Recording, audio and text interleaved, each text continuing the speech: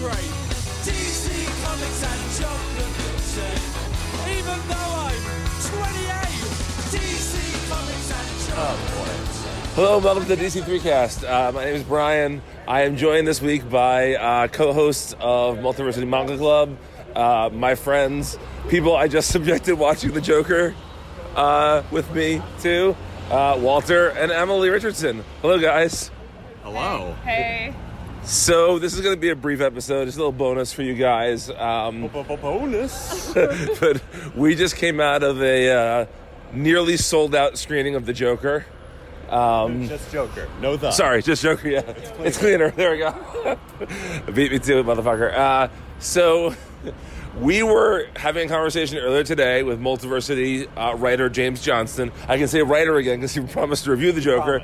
He did. And he had tipped us off to some of the sort of more unusual elements of this film, shall I say.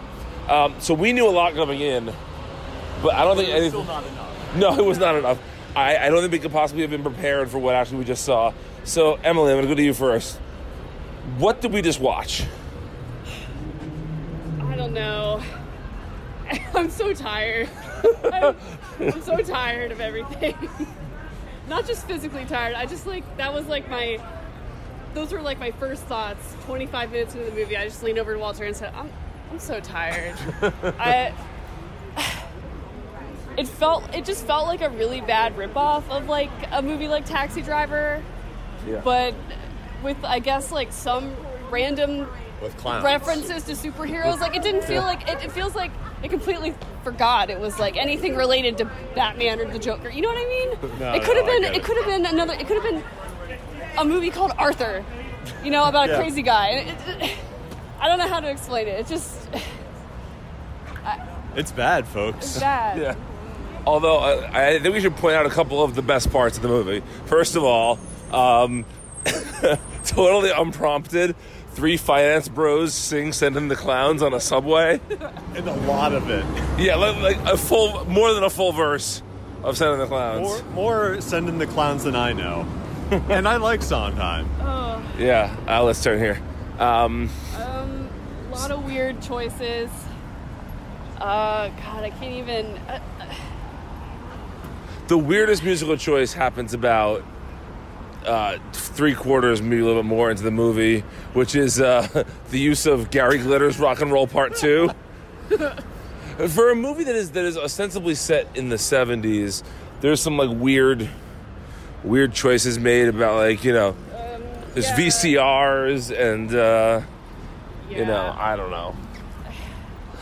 I had thoughts, but now I feel like seeing that movie like made me so much dumber. I can't even remember what I was thinking about before. I just like. So if you can't tell from the audio quality of this, we're recording this as we're walking back to the hotel after seeing it. And so I don't want to just go like shouting spoilers for it. Right, You know, just because even though it isn't good, I don't want to like be Sure. that guy. But I will say that the first twist of the movie, like the first major twist, I would say, had me like laughing so hard I was getting shushed by the theater. Yeah. Remind me what the first one was. The first one involved parentage or a yes, mistake okay. thereof. Yes. There were so many moments where I just closed my eyes for a long time after a line. I didn't even like make a sound. I kind of groaned after some stuff, but I would just like close my eyes for like 15 seconds in response. I don't know. I feel like I was going through the stages of grief for like my own death. In that I thought I was movie. going through Like, the circles of hell. Yeah. I guess we can say the good news of this is we weren't killed in the theater. For fucking real. I don't know. Are you sure you don't feel like you wish you were? Yeah.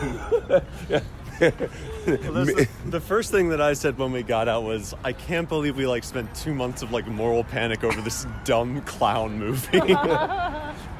It's like I can't, unlike, you know, like Fight Club, which is a good movie, but like I can't imagine even the dumbest bro being like watching this and thinking, oh wow, this says something important. Oh, I can see lots of dumb bros doing that. Maybe.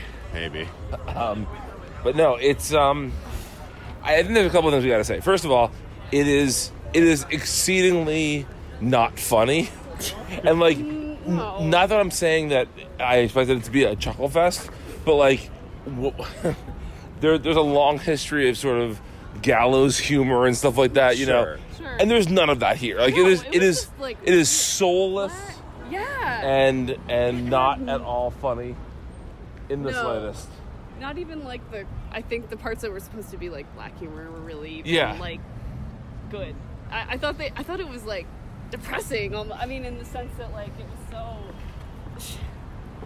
I don't know. But not in a purposeful way either. No, it just didn't work. No, it's just bad. It just didn't work. But I will say, it is bad in ways that I did not expect. Oh, so certainly, it's worth seeing in that sense. Yes. I mean, I don't know worth. It depends on, how much money you have to spare, or if you can like sneak in for free or whatever. Not legal advice.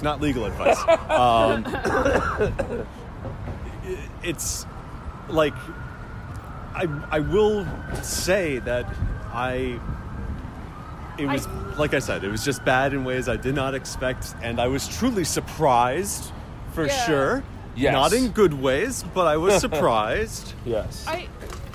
I hear people like praising Joaquin Phoenix for that, and I think he did what they told him to do. Yes, but I don't think it was good. Yeah. I don't even really think it was a particularly like strong performance. I think he did what they directed. It's an intense performance. Yeah. He certainly brought the intensity to it, but I'm not saying that makes it good. Right. But it was certainly intense. Somebody described it to me as a movie about one character, and that's very true. Like, nobody else had even the smallest bit of characterization not in the slightest. or motivation. Like, at I all. guess the second closest would be the late night producer.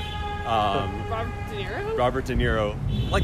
Maybe his mother? It's a distant second. Maybe. I would say maybe the mother ahead of that. Maybe. But not by much. Not by much. I thought you meant Mark Maron's character for a second. Oh, shit. I even forgot who Mark Maron's character was. He was like the producer of the show. Yes. No. De Niro being sentenced to hell for all eternity for his Robert Mueller impression. De Niro is truly bad in this too. He is really bad in this. Oh man, he's bad. Like nearly unwatchable De Niro. Which, to be fair, isn't like out of the ordinary for De Niro. No, but you get the impression that he was just he had his sights on a new boat or something, and this is offered, and he's like, "All right, it's for the boat." Yeah, sure, whatever. Yeah. I'll be in the clown movie. Yeah. I also think one of the odd choices is that it's clearly, like Emily said, it doesn't feel at all tonally like a movie that deals with Batman at all, except they go out of their way to put more Batman connections than they could possibly have needed. Well, I feel like they've been kind of going away from that with Batman movies for a long time, since I guess, I don't know, maybe not the first of the live-action Batmans that came out in the Batman Begins, but kind of with, not even so much with Dark Knight, because at least I was like, this makes the Heath Ledger performance to me look like a freaking masterpiece again. I'm no longer irony poisoned about the Heath Ledger thing. I think after seeing that, I can go back to watching The Dark Knight without being like, I'm the Joker, baby. Yeah. I think just trying to explain the Joker was just never a good idea, ever. And that's sort of like make it interesting. It wasn't interesting at all.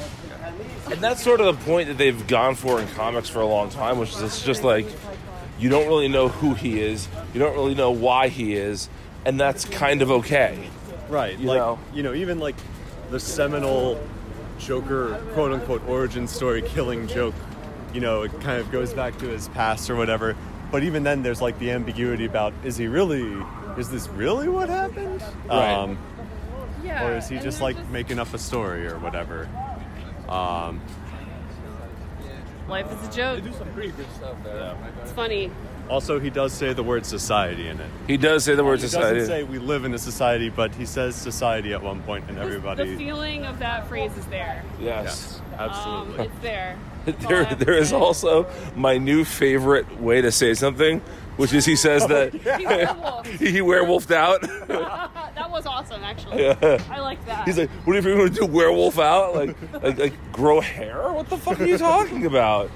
Oh, man. Or went werewolf. Wait, wet werewolf, yeah. Oh, man.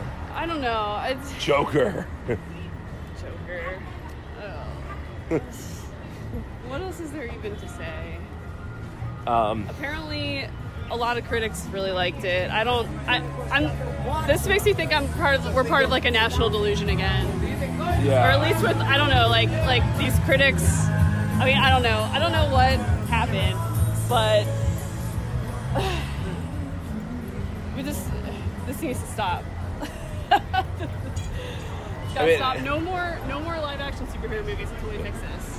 Yeah, I mean, I definitely. I mean, it wasn't even a superhero movie. I mean, that's like It wasn't really anything. It wasn't. Yeah. You know, one of the thoughts I kept having when I was watching Comic book movie, I guess. but one of the thoughts I kept having when I was watching this was just like, okay, so what is it trying to say? Nothing.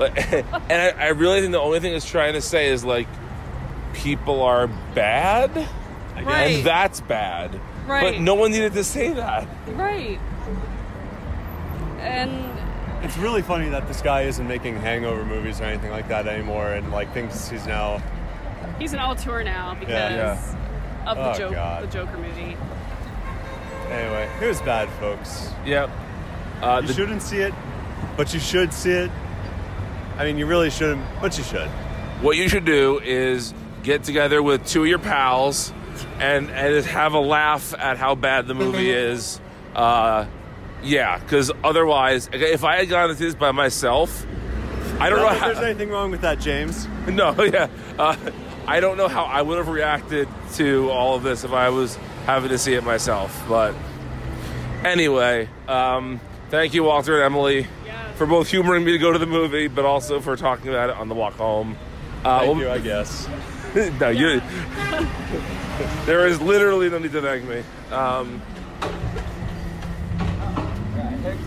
So we're off now. I'll be back with you guys on Wednesday with the regular DC3cast, and until then, remember, there is nothing more sublime in life than the Joker's trick.